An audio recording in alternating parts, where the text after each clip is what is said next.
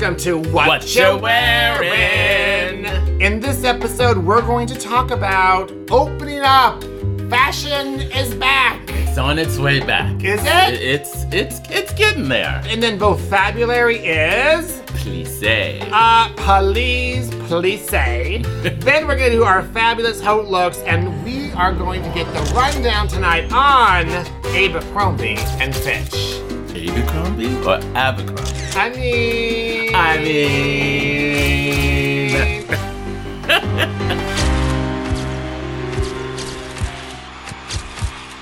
Welcome to What You Wearin'.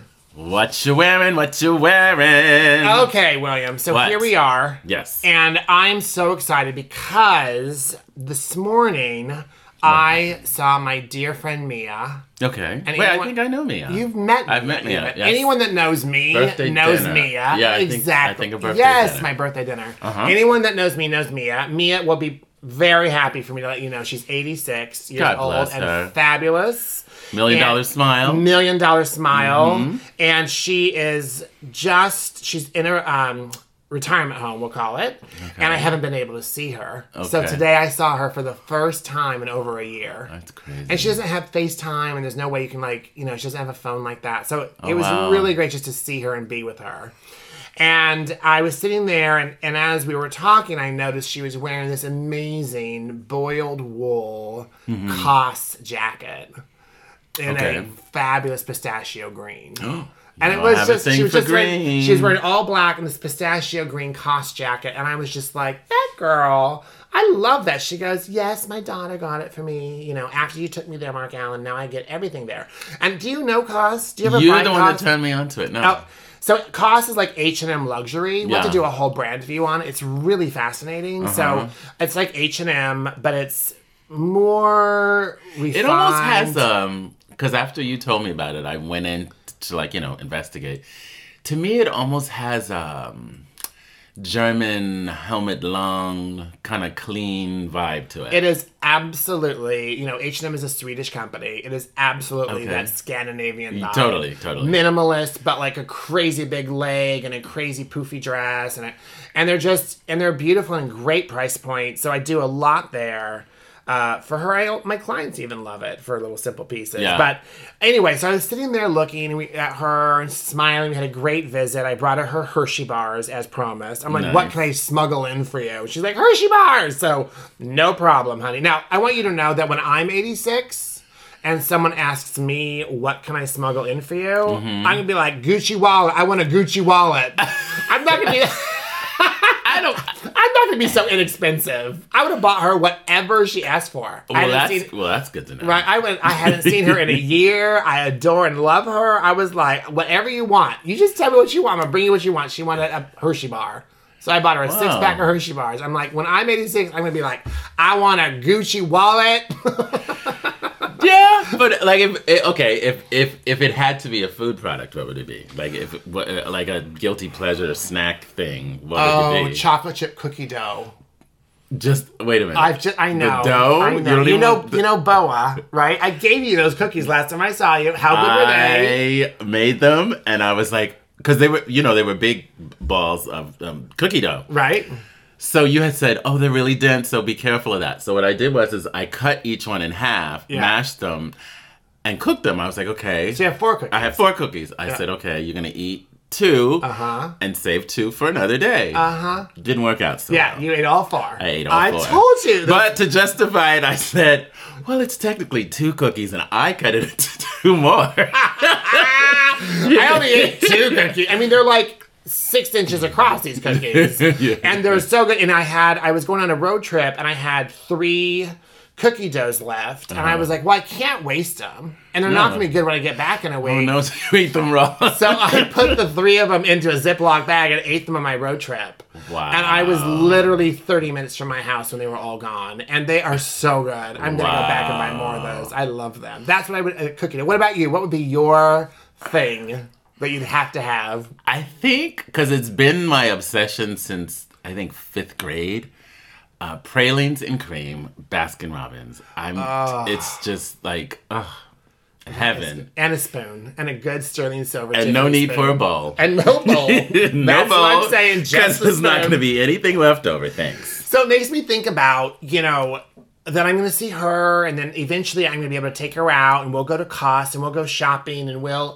people are starting to open up. So it made me wonder, what do we think it's going to be like as things open up? So I have several questions for you, William. Yes. First of all, do you think people are going to be like, oh my gosh, I'm so excited to go out and wear all the stuff that I bought last year that I never wore? Yeah. I think they'll do that. I mean, when it first started happening, I thought, oh, people are not going to want to wear an old season because there are 2 seasons after the fact, right, or 3, right. But I think people are going to get a little more creative. I think they're going to continue buying, but I think, like you said, they're going to mix those pieces with quote unquote old season pieces and get a little more creative, I think. Yeah, because I have a lot of clients who have bought last year, like January, February, they were buying early spring stuff, and then they never wore it.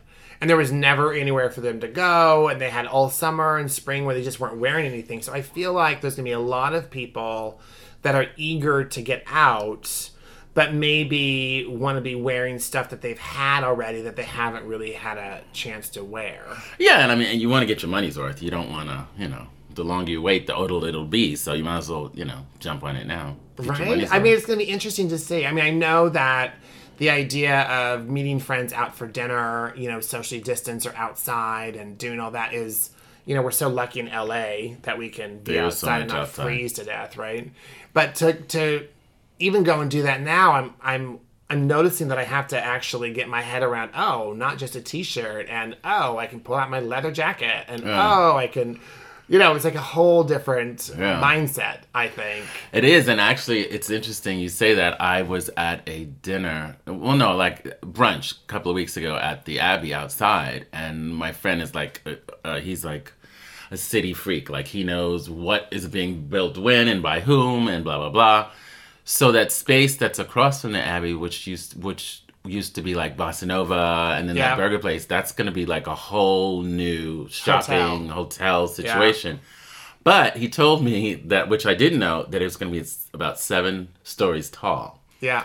So that now means all of that beautiful sun that you would get in the afternoon at the Abbey is all going to be a shadow now. Well, I don't know. Or a shorter period of time. Well, I don't know. So I actually know the people that own that property. Wow. The Adlers, Jamie Adler. I guess her husband's name's not Adler. But Jamie Adler and her mother bought all that land years and years ago. And her mother was Phyllis Morris, the famous interior designer. Yeah. And her mother's the one who invented the poodle lamp. Of the 60s. Remember the poodle lamp? Yeah. They're famous. They sold thousands of those things. And so they owned all that land. And I believe, because I saw renderings of it like about 5 years ago. Mm-hmm. And I believe that corner is going to be like open space in a park. And then it's all going to come to the back of it. And then the hotel will be back, a little set back, kind of where the old nightclub was. That big warehouse building that was there is really where the hotel is going to be set. And that down at the corner will be either 1 story or low. It's not going to be like a 7-story out to that corner. Right. And I'm not sure. Oh, it's going to be sunken into and I'm not actually sure that those 2 restaurants are going. Because those 2 restaurants are on different land. No, the Bossa Nova is definitely going. Really? That's going to go, and they're going to reopen a space on Sunset. And then I was also told that, that burger place is on the corner. Yeah. My friend showed me a rendering. It's going to be, best way to describe it is an oversized kind of brass gilded cage structure. How appropriate. Yeah. How appropriate. Yeah. I'm sure we'll have to be pulling guys out of those cages the entire time. This is, by the way, what we're talking about if you're not an LA person. This is like West Hollywood. This is like West Hollywood architectural culture that we're talking about. Yeah. This is very, very important to the gays in West Hollywood. Well, no, to the world, because it's, that's a tourist spot for people from all over the world. And I didn't realize it because we live here, so we're not like that impressed by stuff because it's right, in our neighborhood. But it's globally, they said, one of the most popular establishments as far as a bar in the world. Yeah. The Abbey is. So that street attracts a lot of Yeah, and that street's pretty important. I mean, they have one block over is where they have the big Vanity Fair, Oscar party, and they have all that. Yeah, so who knows? It'll be interesting to see. But side note, so we're doing.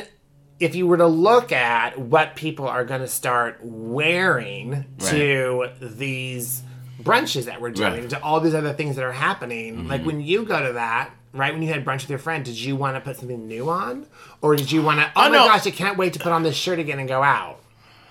No, I you know what? To your point, yeah, there were times I wore this brand new Valentino shirt that I bought, and I was like, I don't know why I'm buying this because I have nowhere to wear it. But I was drawn to it because my favorite color is green, and I have a thing for elephants. So they had the two things. So I was like, I have to have this. So I wore that.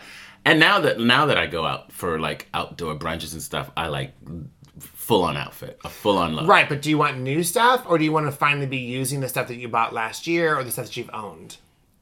It's a mix of everything. Okay, so it's a little hodgepodge. So, but it's not like you want to go buy all new stuff. No. And I'm interested to see how that's going to go down. And I think that the buys are so small again, because I know that they made the buys really small for fall. And a buy is like a store deciding how much inventory and what inventory they're going to put into their store. Exactly, yeah. That's what a buy is. So, and that'd be a great vocabulary word one day. 100%. Kind of and how it works and what markets and what have you.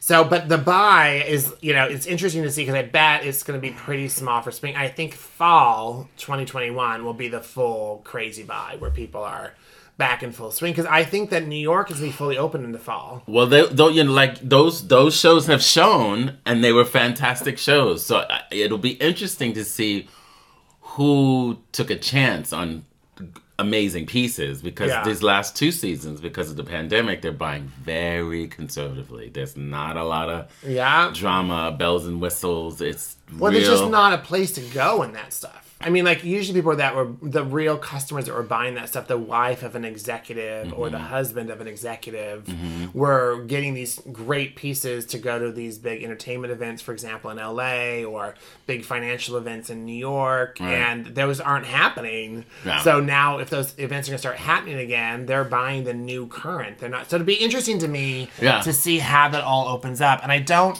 because the quantities are going to be so much smaller, I don't think it's going to be like huge sale times. I think it's going to be very much that thing of if you see something you love, you better buy it. Well, one thing I have noticed, probably in the last 2 years I've noticed, which is interesting, a lot back, years ago, I don't know, 5-6 years ago, each store, no matter what city you were in, had a size run of, like, say, a certain floral skirt. Right. Each store had a size run of that. Now... And the size run would be like a 2, a 4, a 6, an 8, a 10, a 12, and a 14, depending on how high they go. Right. So that's what a size run is. I'm just trying to keep everyone connected, because William just throws out these terms. Like everyone knows automatically what a size run is. William's like, oh yeah, a size run. I'm like, okay, then I'm going to just explain a size run to you. But the scary thing to me was now... throughout the nation, stores are sharing one size run. Yeah. Oscar de la Renta, for sure. I noticed that at Oscar de la Renta. They had 2 size runs for the whole country, I think. So it was like, if you want a pair of pants, like, we have one, it's in Houston. I'm all, Houston's underwater. I don't know are they even dry? What's going on in Houston with those pants? Give me those pants. And, Yeah. So it'll be interesting to see. I mean, it's an exciting time. It's an interesting time. And I think that people are going to be excited to go out, and that people are going to want to dress up and put it together. I think people have had enough of sweats and tights and Lululemon and hang out at home. Yes. So I'm hoping. Okay, so William, I hear that you have an amazing vocabulary word. Now, when you said this vocabulary word to me earlier, I have no idea what this is. Are you serious? I'm serious. Okay. I'm proudly say I have no idea. Okay. But here it is, our vocabulary word of the day. The vocabulary word is plissé. Oh. Plisse. And you know what? I have to say, I did not know of this term until I signed on with Dolce & Gabbana when we opened our flagship store back in 2000. And that was the season they did tons of plissé. So I learned what plissé was.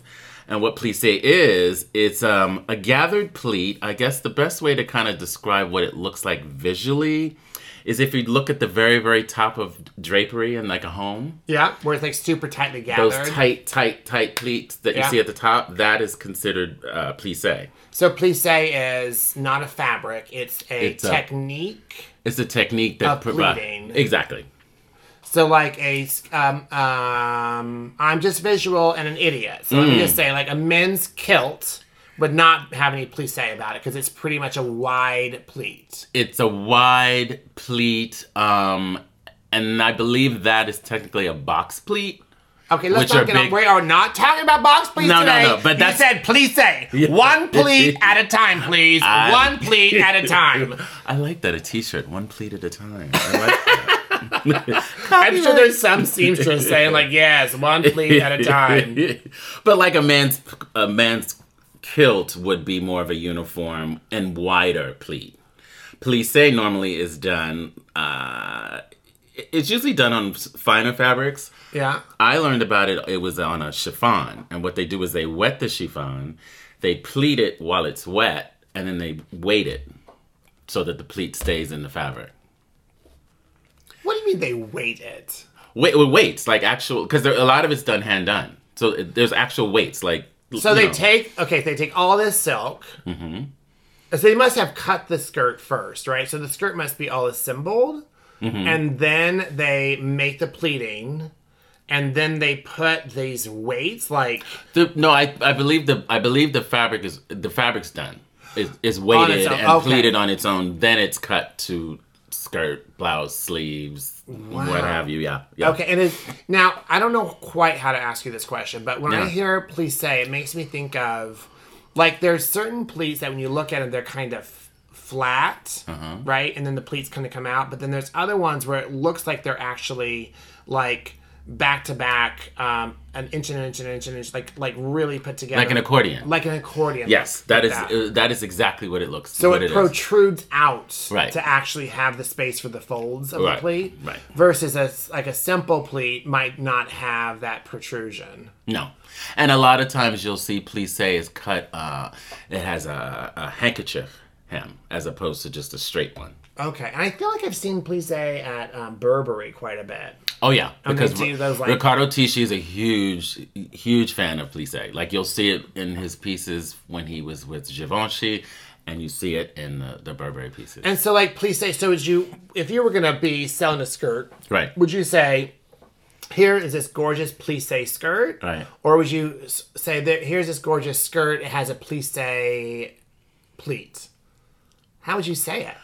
I would just I always said it plissé skirt. Just plissé. And we should all just know. Yeah. It's so that Julia Roberts moment from, what's that movie? From Pretty Woman. Where she's like, they go in and go, do you want a plissé skirt? She's like, I don't know what you want. Like, you know, it's so. Like what's that? It's bougie. Oh, it's a plissé skirt. If you don't know what that is, you can't afford it. Well, we don't want to be that, abrupt. But, we don't. We're here you got to educate the kids. I got that. That's kids with a Z. Now how long ago did the plissé skirt start? Do you know that? I don't know that, but I would say at least, I don't know, probably late 1900s? Yeah. I mean, it's probably, because I think there is definitely a historical background to it. And it's got it's like a lot of technique to it. And you know what, now that I'm talking about it, good examples of plissé you can see in like the old Grecian goddesses. Okay. On like kind of their own pair gowns. Honey, that is not the late 1900s. The late 1900s is 1990. I know. But I'm just realizing that while I'm saying it. The Greeks were like in the. It just popped in my head. Early 1900s. No, it just popped in my head. I think the Greek goddesses were really like a long time ago. Oh my gosh, we are not very historical, are we? No, yeah. Yeah. So, yeah. Yeah, because I could see it also being like something that they would use for a big poofy sleeve for Queen Elizabeth. They use it a lot on sleeves. Yeah, and like really to give that. And awesome. And it's very high intensity in terms of labor, so it's probably a very expensive thing. So it's not the kind of thing. Now, one thing about pleating that's really expensive is if you imagine a skirt takes 2 yards of fabric to make a skirt, maybe. Oh, it's far more when you're pleating it. Right, but if you're pleating it, it's probably 4 times that. So least. if you're talking about $100, I mean, just it's 4 times as expensive just for the fabric, and then the labor. Yeah. Skirt labor is pretty basic. Once you have your pattern, you just cut it, and sew it together. But a plissé skirt must have a. And plissé is so tiny that it probably takes even more fabric than we can imagine, because it's very small pleats. It's like I said, it's like it's almost like it's like an accordion. It is really something that we're going to have some very good examples of on Instagram. I already have them. Okay, I bet you have them ready. I have the references so you guys can get the visual of the plissé. That will make Eric, our Instagram and Facebook guru, very happy. Yes. To have examples ready to go. We gotta Visual. love. Good, awesome. All right, now we are going to do some hot looks.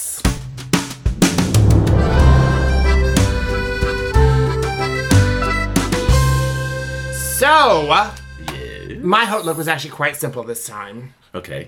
And I know I've previously had rants. I've been very bitter. Salty. A little Party salty. of one. Party of one. Always have been. Always will be. You never know. And I just, for some reason, loved Taylor Swift at the Grammys. It's a beautiful dress. She wore that Oscar de la Renta, and it was custom.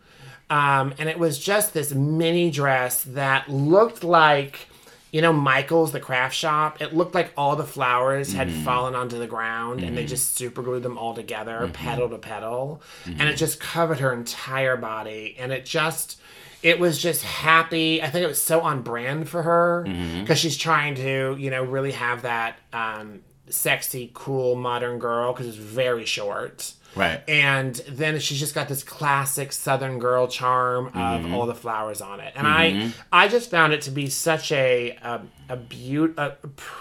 I just found it pretty. I also thought it was reminiscent of crochet flowers. Yes, like my grandma would do. Right. Yeah. Right. It also had a little... Which can go wrong. It can go so wrong. But the fit of it was... Not my grandma's flowers, may she rest in peace. But, it can go wrong, those kind of things. But it was right. It was also something of the colors that they chose. They were, really bright. There was, a little...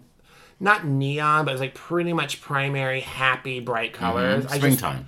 I just thought she was just really rocking it in that. And I was... when you do something like that, that's pretty. I'm very much into that. I feel like it's got such a I don't know. There's confidence in that. You don't have to be overly sexy. There's confidence makes people sexy. Well, the cut of it was definitely sexy. Yeah, and I think that's what made the crochetness of it young. Yeah, because it was little and short and.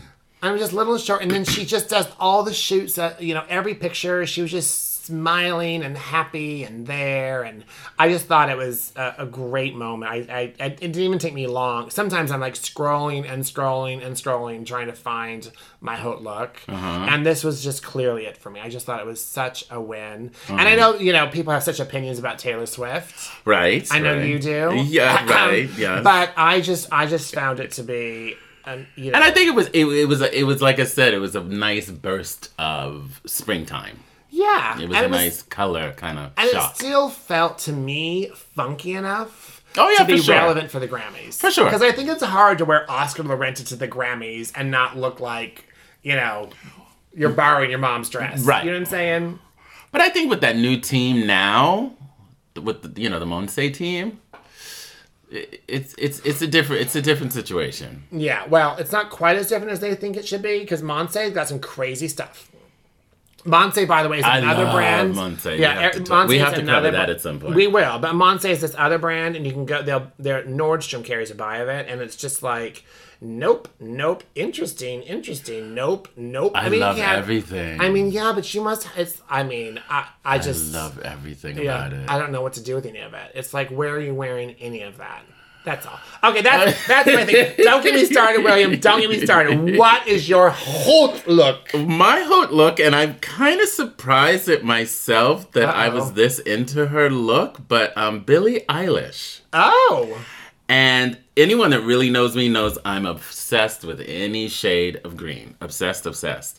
But she wore this floral jacquard tunic, kind of balloon sleeves. The whole front of it was Swarovski crystals embroidered all over it. Then there was a wide leg pant that accompanied it. And jacquard is a type of fabric. That's not the brand, right? It is. Okay, so what brand was it? It was Gucci. I'm sorry. It was Gucci. It's Gucci. Okay, I saw quite a bit of Gucci again. Yeah, and I think our last episode it was a Gucci pick. Yeah, you like the Gucci. It is what it is. But Gucci go. But I love how her hair would go from like this acid green to this dark forest green, and then she wore this emerald kind of crystal headpiece, kind of harken back to the mid-20s, let's say. Yeah. Kind of flapper girl. A little roaring 20s. A little roaring 20s. And then she did, true to her brand, she wore these kind of lug loafers. Those were custom as well with the iconic Gucci horse bit detail on it.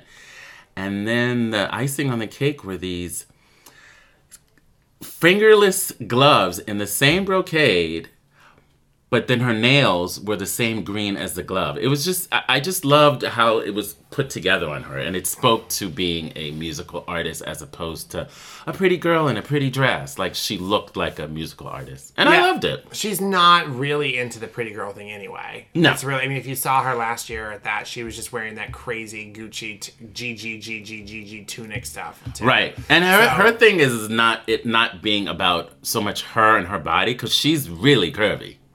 Is she? Oh, yeah. You can't tell into that. But that's the point. Yeah. She's really curvy, but she hides it with, these tunics and oversized pieces. She's a smart girl. One day when she's pregnant, we'll have had no idea. You won't know. She'll have produced out like quadruplets and no one will know. She's like a new version of, let's say, Sia. Oh, don't know. Do not. Kind of. So I'm saying visually. I'm saying visually. Like, you don't know everything that's. No. I'm a decline. I decline. No. Decline, you shall. I decline.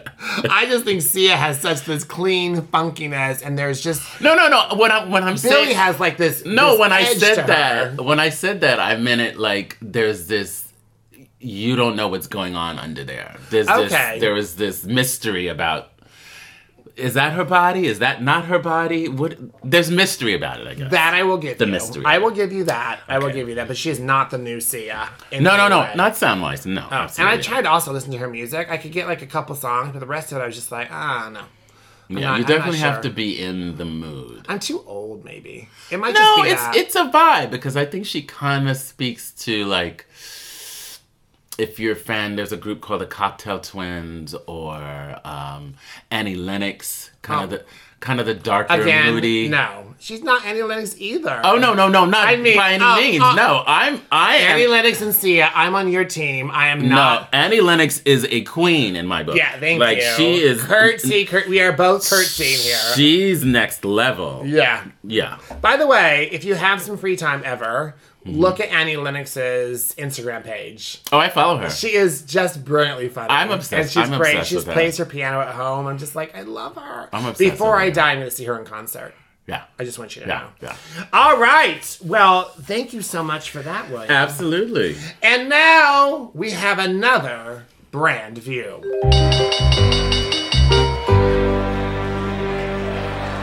All right. So this... Now, look, I know we've covered Old Navy, okay? Right. And then now and I don't know why these brands are so interesting to me, but when we first sat down and we're talking about what we're going to cover in our podcast, this was just one of the brands that we threw out there, and I just said, you know what, I'm just going to do it. So I did all this research.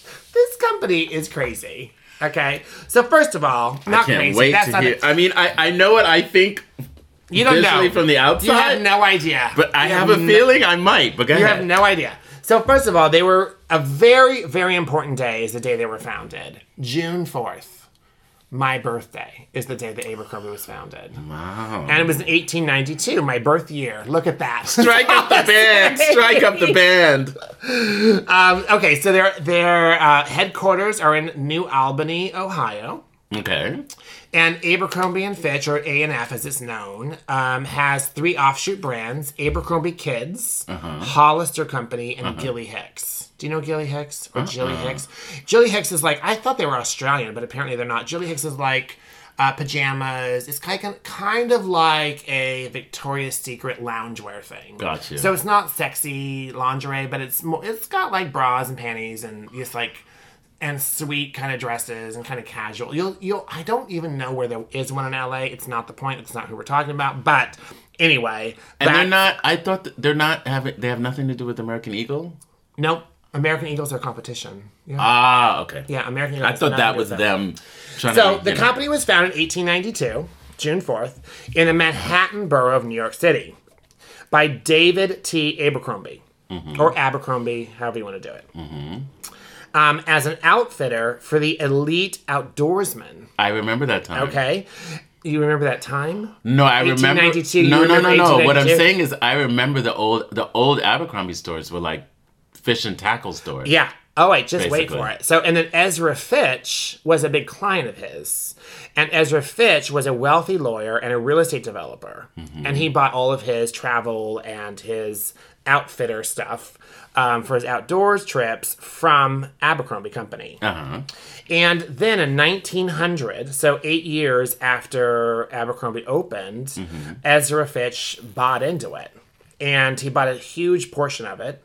And in 1904, it was incorporated and renamed Abercrombie and Fitch. So Fitch, so this is like not even the original guy. So Fitch, who was the lawyer and the developer, he bought Abercrombie's share of the business and became the sole owner from 1907 to 1928. Okay. So they were an elite outfitter of sporting and excursion goods. So imagine in the early teens, right? You go on a fancy safari to Africa. You got all your Louis Vuitton trunks. You got all that. It's full of Abercrombie and Fitch. Yeah. Which is like, what? Yeah. So that's what they were doing. And they were particularly noted for its expensive shotguns, fishing rods, fishing boats, and tents, which I think would be fascinating to like get in and find out where those are. I mean, someone's selling those things. Have you never seen the original stores? I had not seen the original stores. They were like, but it made me think of like the original Banana Republics. But it was more, not industrial, but it was more serious. Like there were stuffed animals on the wall. It was like going into a safari shop. Well, this whole thing goes real dark real quick, don't you worry. Okay. So then, some interesting facts. It outfitted Theodore Roosevelt's safari and Admiral Richard Byrd's expedition to Antarctica. Ernest Hemingway was a regular customer, and following his death in 1961, his wife placed several of his guns on consignment with Abercrombie and Fitch. So you could buy a Ernest Hemingway gun at an Abercrombie and Fitch store. I believe it. Okay? So then things went downhill.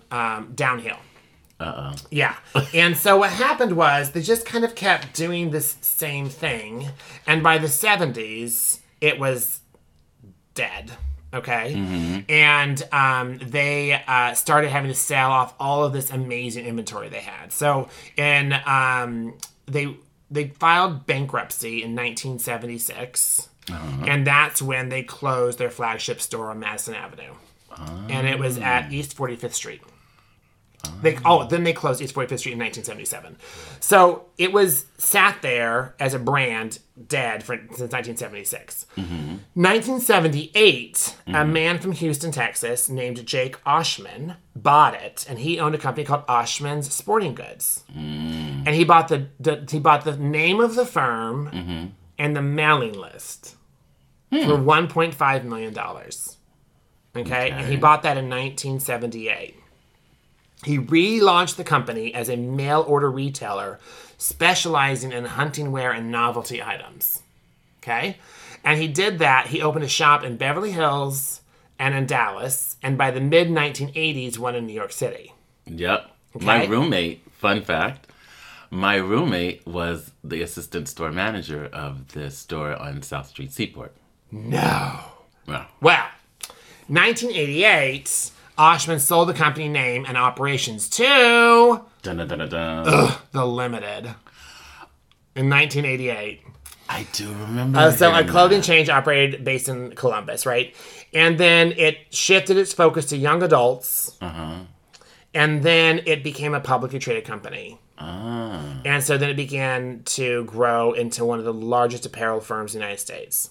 And in 1997, since 1997, they've kept a very high profile due to advertising, philanthropy, and its involvement in legal conflicts over branding, which we will get to. They were the originators of the scandal. Now, they were also, from what I understood and what I've read, they were one of the hardest hit brands from H&M and Forever 21. So in Forever 21 and H&M, which is we call fast fashion. So in the business, fast fashion means something's on a runway and then something's available for $19.99 that anybody can go in and buy it, and it's fast and easy and it's limited wear. It's going to fall apart. It's going to fall apart, yeah. You have no major expectations of it, but that's what we call fast fashion. Right. And that the customer that they were focusing on really, really left them for H&M. Yeah. And I can just see that because those kids were like... Yeah, because they were doing the same thing. Right. Yeah. Right. So they were going to change their points of view, and they were going to stop going so overly sexualized. And now, they would, every time they would have an opening, they would have these guys with their shirts off standing at the front of the store, right? And these girls in bikini tops, and everyone that worked there was called, they were called models. Right. They were not called sales associates. They were called models. Everyone that was employed, there was a model. And part of their business plan was that they were to act as models and be aloof. And in their regeneration of their company in the mid-2010s or whatever it was, they decided, no, we should now have them help people in the dressing room. There was literally a directive that, okay, let's stop being aloof and now start helping people. Wow. I thought they were just like greeters and just eye candy. No, I the didn't know they entire were... store was that. Wow. Yeah, it was like cray. One of the things they were really known for was this photography from Bruce Weber and all these beautiful black and white books. And they would do semi-nude males and females for all the sexuality everywhere. And there was like an A&F casting feature on its website. So people were sending pictures of themselves in their underwear to this fashion brand. And they kept saying near luxury lifestyle concept. So they would set themselves up, like for example, when they opened in 2005 on Fifth Avenue, this flagship, it was next door to Prada. I remember that. And I remember that too. And it was a beautiful space. Yeah, the music was loud. Yeah, and I remember it was loud music, and you went in there and it smelled like a big perfume bottle. And I remember walking in there expecting it, based on its location and the experience from outside, that it was gonna be this whole new product. And you got in there and it was just shelves and shelves of the same polo shirts and cargo shorts. And I was just like, what on earth is happening? And I remember it opened during Fashion Week when I was covering Fashion Week for the Style Network. And I was like, what are we supposed to do? I go, oh, we're not going there. Like, what are we even supposed to do with that? No. It was like a whole thing. So then they had really bad earnings, and again in 2014, and they then decided to drop the logo branded apparel, and saying that it no longer resonates with its target market, and that they're really now starting to get they want their clients to be the over 21-year-old. Now, I'm going to tell you, and I might have been slightly intoxicated, but I was in Las Vegas on my birthday about 3 years ago. Okay. And I went into an Abercrombie store. And I bought a pair of jeans there. How did that go? They're my favorite jeans. Really? They're a narrow pin leg. So the fit's good? The fit was amazing. And they were like $68 or something. So they really are trying to go after people that, were never that. And they want that older client now that has that money to buy that wants to buy into feeling younger, I think. But they're really, it's just... I had a problem with seeing a lot of long in the tooth, shall we say, gentlemen in cargo shorts, like if they were on a college campus. Yeah, well, there was all that. I mean, I remember seeing lots of guys, and I'm just... there was an episode of Will and Grace where Jack was like, "You are too old for that." He's like, "I'm not too old." Or and then he was getting it's an episode. He was getting Botox with Karen. Will finally goes in to get Botox, and the guy goes, "Here we go." Boop boop. Puts 2 little dots in his forehead. He goes, "I just want to look great in an Abercrombie polo shirt." He's like, "Oh." Boop, boop, boop, boop, boop, boop. Exactly. And it was like 10 shots of Botox. Exactly. Because it was like such a crazy thing to me about that. Now, what I noticed during all that story is that it really went away from what the brand was. Like, the brand originally was this amazing adventure brand, if you think about it. And there's no reference to the adventure anymore. No. Well, there's a whole world, starting in 2002, of product criticism. Uh-oh. And they have done some of the worst things in the world when it comes to fashion. And I don't know, when I read these, I'm going to read these to you, just that you listen to them. Okay. And you're going to wonder if they just honestly did them to upset people for the press. Okay? I'm sure. So, in 2002, Abercrombie Kids removed a line of thong underwear sold for girls in preteen children's sizes. Stop. Did you say thong? Thong. No, I'm not done. Oh my God. And the thong underwear included phrases like eye candy and wink wink printed on the front. Oh my God. I mean, that's calculating. that's for like 11, 12-year-old. I mean, that's calculating and a little weird. Isn't that the time of Honey Boo Boo and all that? You know Honey Boo Boo was running around in a little Abercrombie thong that said eye candy and wink wink. Oh, no. Yes. I mean, what is that? Okay. Then more t-shirt controversies occurred in 2004. The first incident involved a shirt featuring the phrase, "It's all relative" in West Virginia. A jab at the alleged incestuous relationships in rural America. Wow. Then the West Virginia governor, Bob Weiss, spoke out against the company and depicting an unfounded negative stereotype of West Virginia. But the shirts were not removed. Later, another t-shirt that said L is for loser. Oh my God. Next to a picture of a male gymnast on the rings gathered publicity. Wow. The company stopped selling that shirt in 2004 after the USA gymnastics team president, Bob Colarossi, announced a boycott.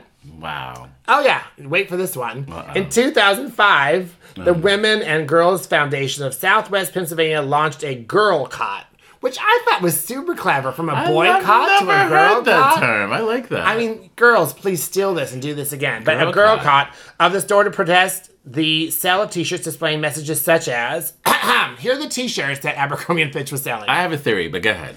Who needs brains when you have these? Oh my God. Available for parties. I had a nightmare. I was a brunette. Wow. The campaign received national coverage on the Today Show, and the company pulled the shirts from stores on November 5th. 5 days after this... So they're doing this on purpose, it sounds like. It's got to be, right? Because it's one after the other. Right. And then the company pulled 2 of the shirts from its shelves, released an apology for producing the t-shirts, and agreed to have corporate executives meet with Girl Cot girls at the company headquarters. Okay. I would love a picture of that meeting. And then Bob Jones University, a non-denominational Protestant university in South Carolina. Don't mess with the Bible. Here we go. Don't mess with the Bible. Here we go. They prohibited A&F and Hollister clothing from being worn, carried, or displayed on its campuses because of an unusual degree of antagonism to the name of Christ and an unusual display of wickedness in the company's promotions. Sinners. And my favorite was the line after that was after the company raised its price was in 2004, its products have also been described as overpriced. Oh, yeah. Yeah. Oh, yeah. And then the last one was, just because they can't get over themselves, they did all these t-shirts, and one shirt proclaims "Show the Twins" above a picture of a young woman with her blouse open to 2 men. Two other shirts state "Female Streaking Encouraged" and "Female Students Wanted for Sexual Research." Unacceptable. I mean, it feels to me like some ding-dong printing out, like, t-shirts to try and sell at some weird store. Like, not a national brand.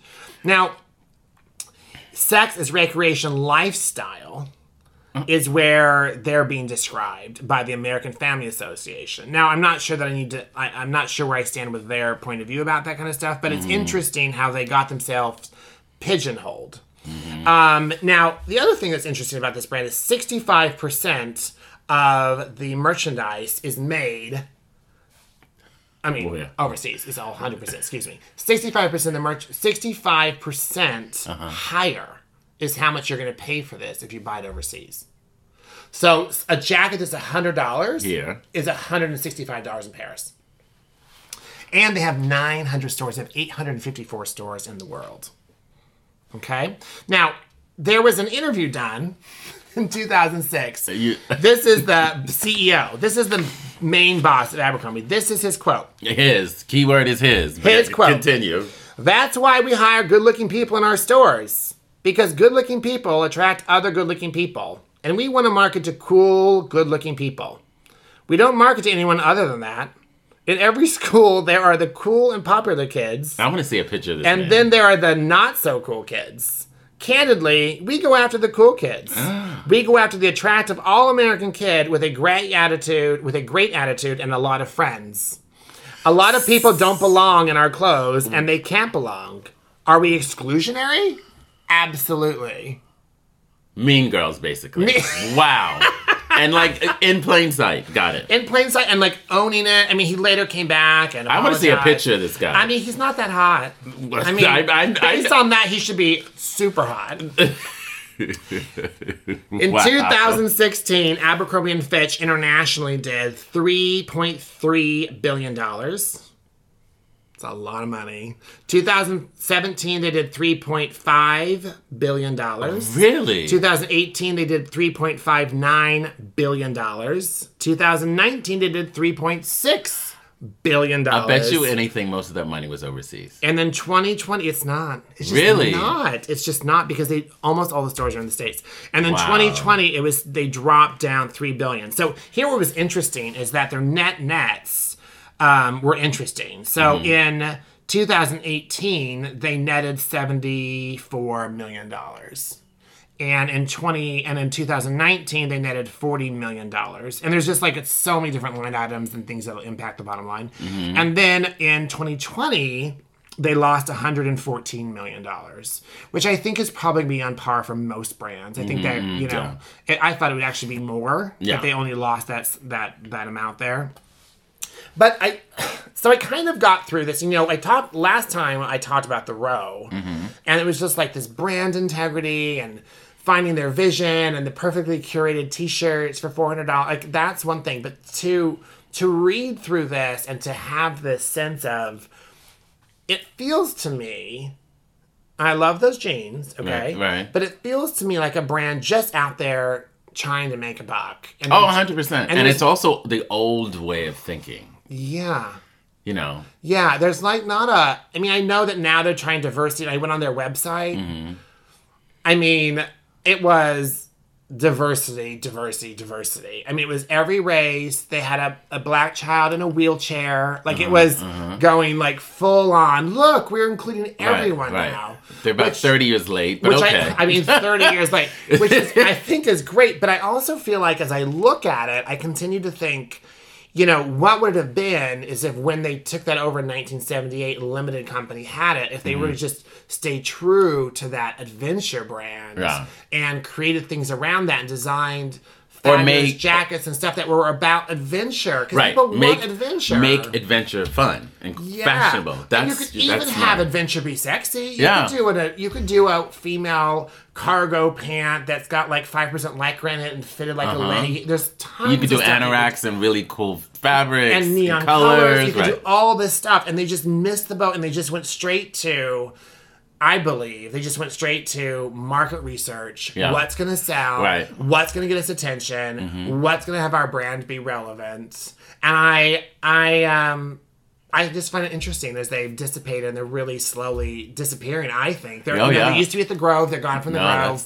They're gone from Fifth Avenue. And I think that's they had it coming. They did. They had it coming. It was right there all the time. Okay, there we go. We're going to lose so much money paying musical rights to all these different people. That was Chicago, in case you couldn't guess from our beautiful voices. And from our Broadway production. And from our Broadway production of What You Wearing. Of What You Wearing. and that was today's brand feed. Do you have any questions on that? I mean... And there were also, by the way, there were other t-shirts and stuff that you can go and look online that I'm not even willing and they were comfortable offensive. to say them right now. They were offensive stuff. But it makes sense on the source and like who the top of the heap. Yeah. That's where all of that because he was with them a long time. And I think I can get it. Having been in college, I can get like a fraternity guy thinking it's funny to buy a t-shirt. But that was the demographic when they did all of that stuff. Yeah. But I mean, it's also, think about that time period. Could you imagine a guy wearing that now to a university? I just don't Well, no, not now. I just don't A lot of those t-shirts that you spoke on, they couldn't sell those now. I don't think so. I just don't think so. Anyway. Okay, so I have one... What do you have? Question for you as we're wrapping up here. Dime. Okay. That's tell me in Spanish. This is something I was thinking. What did you say? Dime. That's tell me in Spanish. Oh my gosh. Dime. Oh, dime. That's enough. Okay. So, what's one fashion thing that you can't wait to do when things open up again? What fashion thing that I can't wait to do? Yeah. That I haven't been doing? Yeah. Because I've been trying to do it. I mean, come on. Is it clear? I know the answer. There's so many. It's Fashion Week in New York. Right? Oh, well, yes. Thank you. Well, I don't know what you're thinking about over there. I mean, I had to come up with something different because I knew you were going to say that. But, you are always going to have Jay running around New York, going to all the shows. Photographed. In person. 3 outfit changes a day. Yes. Don't go to shows with William because people will literally look at you and go, sir, can you step away? We need a picture with William. Can you please step away? I'm like, let me hold your purse, lady. Thanks, doll. I think my one fashion event are really chic fashion luncheons where I tell a client, let's meet at the St. Regis and up on the roof, and they're in their Chanel and Van Cleefs, and I'm dressed, and we're just having like this fabulous fashion lunch. And not even like having to be on a rooftop, but being inside the Jean Georges again, or being inside Beau, and just having those experiences. Having those experiences that we took for granted at the time. That we took for granted, and then really doing it from that like dressing up 100%. event. And a lot of the store parties. You know, Hermes had such that. There's only so many fashion events and fashion parties. I just can't wait to have those come again where we can go and do that. Yeah, and tradition for me is every fashion week I always have lunch by myself at Bergdorf Goodman. I know. And everybody, and since it's fashion week, everyone's done it. And I don't know how you think you're going to do that in the future without me sitting there annoying you. And those high back chairs echo. All right, everyone, please like, listen, and share. Share. Thanks for listening. We love you. We love you. Bye.